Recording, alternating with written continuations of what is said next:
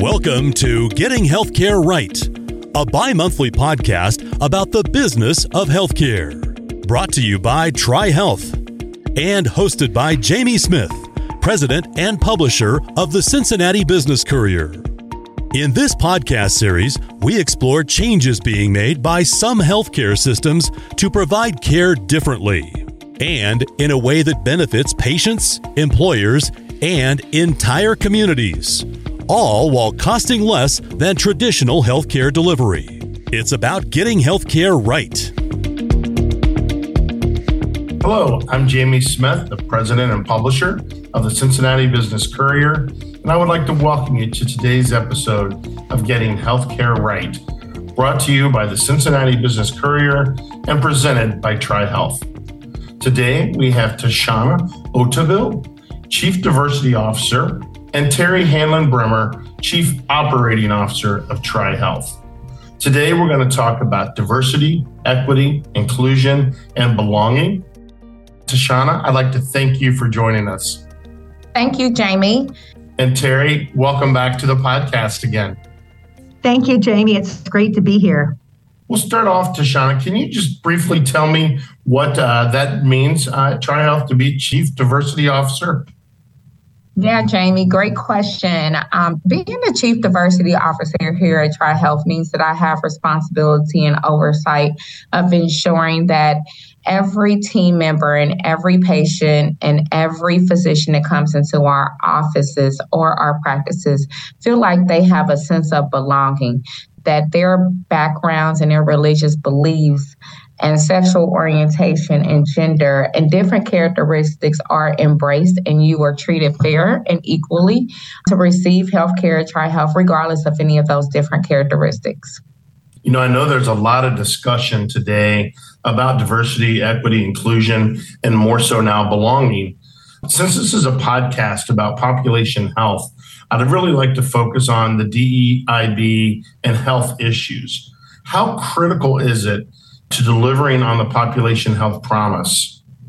Terry, I'll start with you. What is your take on that? Yeah, thank you, Jamie. It's absolutely essential on delivering on the population health promise. You know, in population health, we are looking at our triple aim +1. And that means that we're getting better care, better health, better value, plus better satisfaction and experience.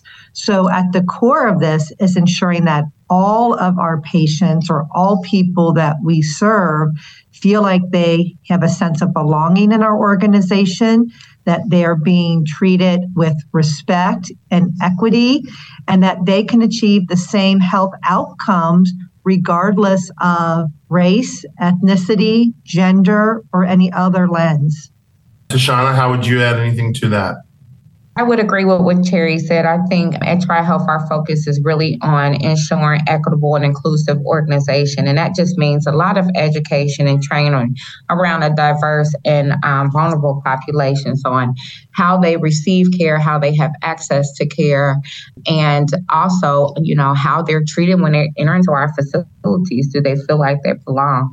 And when we think about just equitable patient experience and outcomes, we think about not turning anyone away. TriHealth is a faith-based organization, and we are really founded on our principles of providing care for all people. And that's just really what our foundational principles are. And we know that we're obligated to the community to decrease the health disparities that are present. And so we want to make sure that we are doing our part as the community leader in this space to make sure that we are providing that equitable access and really focusing on some of those physical and behavior components of things that our patients in the communities are struggling with. Tashana, this podcast is obviously targeted to the business population. Why should business people be concerned about DEI and B within the healthcare organizations? Well, I think this is not surprising information to you or any others that are listening. The George Floyd death really prompted a lot of organizations to have a heightened focus on diversity, equity, inclusion, and now belonging, which is a new term that was added in the recent years. And more so, diversity, when we think about diversity, we're talking about any of the characteristics that make us different from race, ethnicity, gender, language. And when we think about equity in terms of just fair and equitable treatment, and then if I think about inclusion, we think about, do I have a voice at the table? Are my concerns being valid? Are they being heard? And the belonging piece is I feel safe and secure to be a part of this organization. And I think as organizations continue to focus on the DEIB work, that what you'll find is that there are high results towards these initiatives with better talent pool, increased employee engagement, more innovation, better decision making, and really a boost sense of belonging and more willingness to work towards the bottom line of those results in any given organization and department. So I think it's a critical component that we continue to focus on this for businesses and not just look at it as a check in the box. One of the things I like to pride ourselves on here at TriHealth is that we really are focused and committed. This wasn't an evolution beyond just, what happened, the unfortunate things that happened with George Floyd, but we have incorporated this into everything we do, from our behavioral interviewing practices to our retention strategies, including, but not limited to, just how we look at advancement opportunities and how we provide training and those types of things.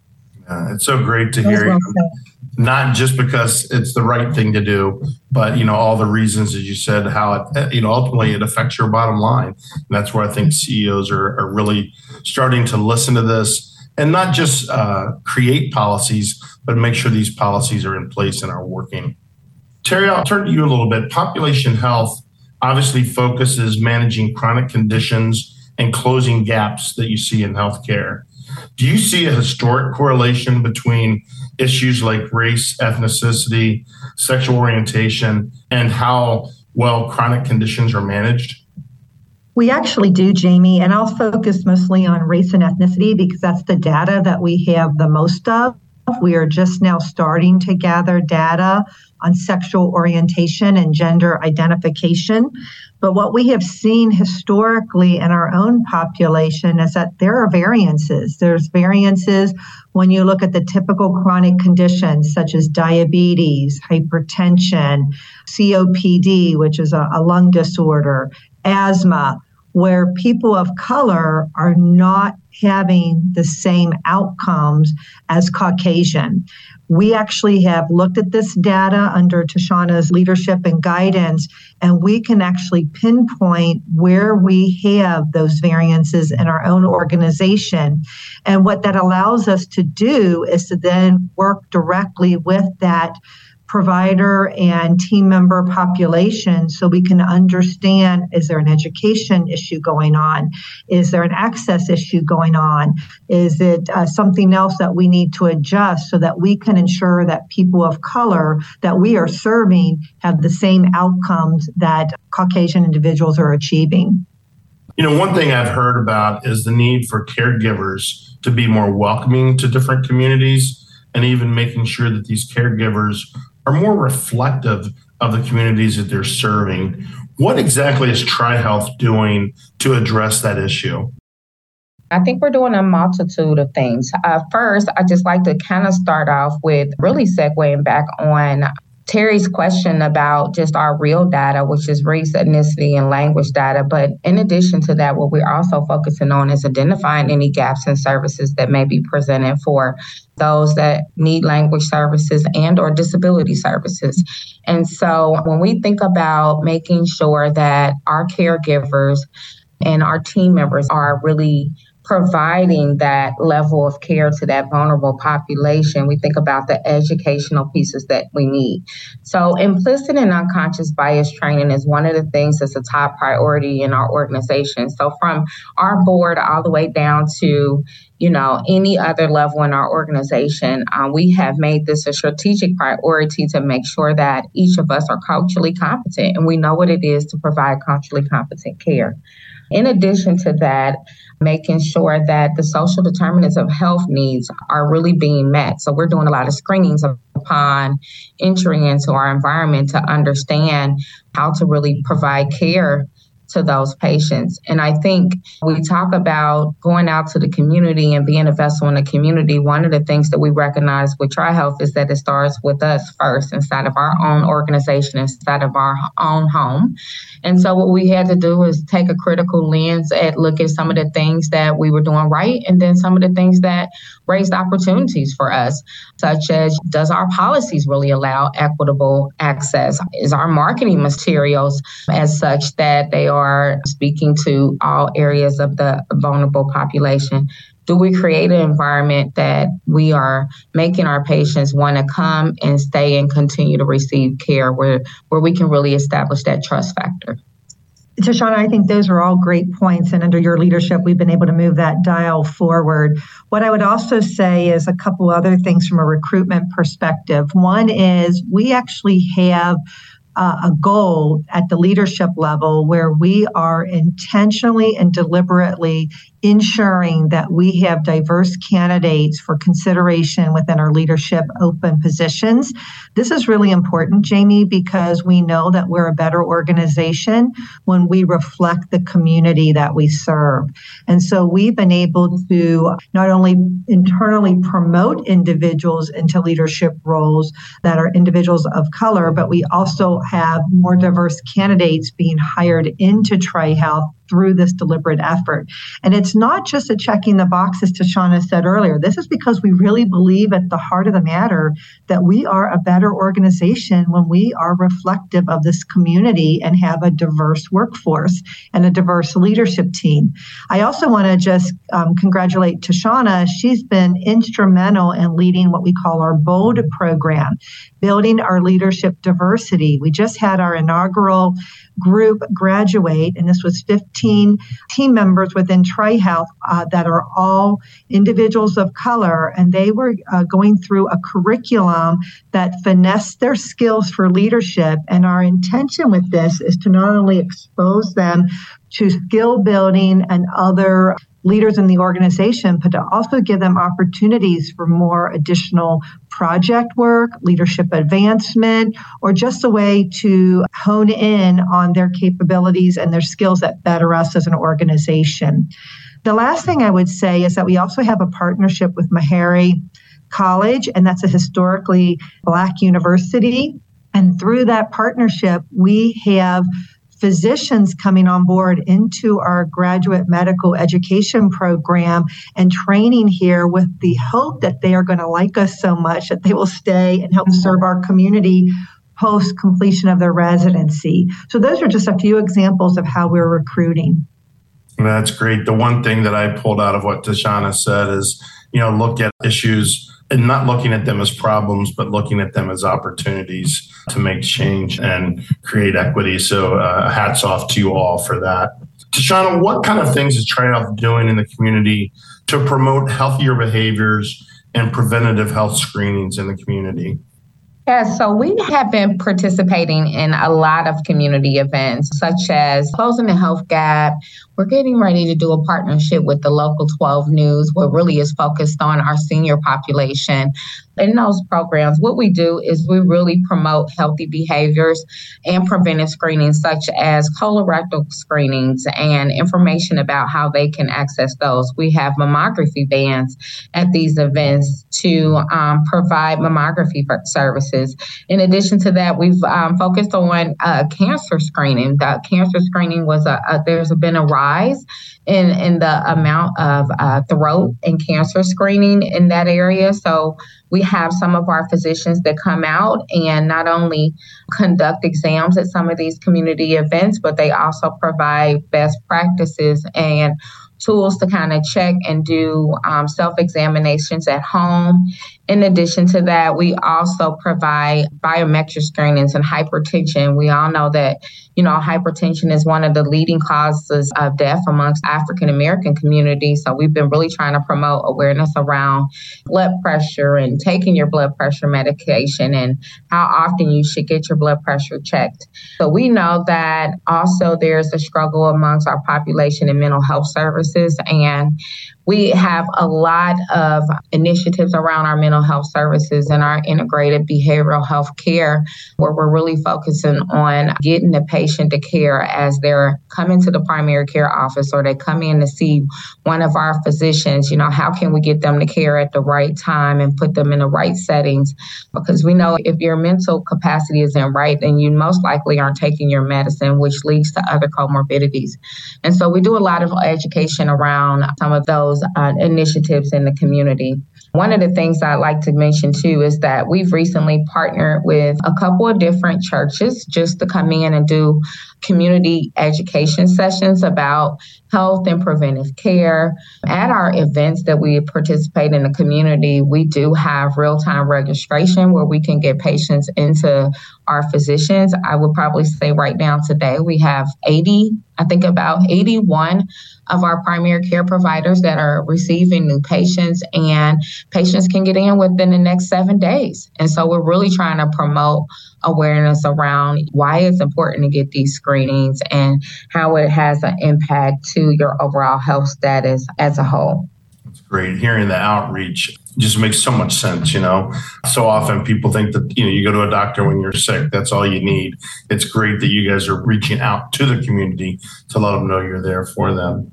Without sharing or identifying details, of course, can you share any patient or provider stories about how your changes are having an impact here in the community? Yeah, maybe I'll start and then Shauna can add to this.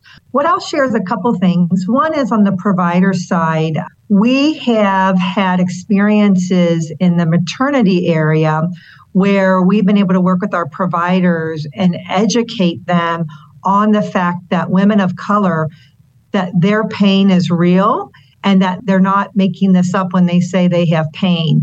And our providers have been very open to hearing that information, being educated so that when they are working with a woman of color, they are culturally competent and very respectful that when the woman says, I'm having pain, she is having pain and that needs to be addressed. And so, of course, these kind of educations sometimes stem from where it hasn't always gone well. So we've been able to use feedback from our patients if they had an experience that wasn't quite ideal. And then we can work with our team and say, this was not an ideal experience. Here's what we need to do differently. And I would say very well received, so that then the next time that provider or team member is working with a person of color, they will be able to be more respectful and understanding of that person's position and what they're saying and take that as real. Tashana, anything to add? I think the same holds true from any other patient or provider story, regardless of race, right? So we have a lens on any disabilities or any services, such as language services, where if a patient does not feel that they're getting timely or adequate access, that we have process improvement in place and education in place for our team members as well as our physicians to ensure that we are escalating appropriately and looking at some of our policies and procedures to ensure that there's equitable and fair treatment across the board.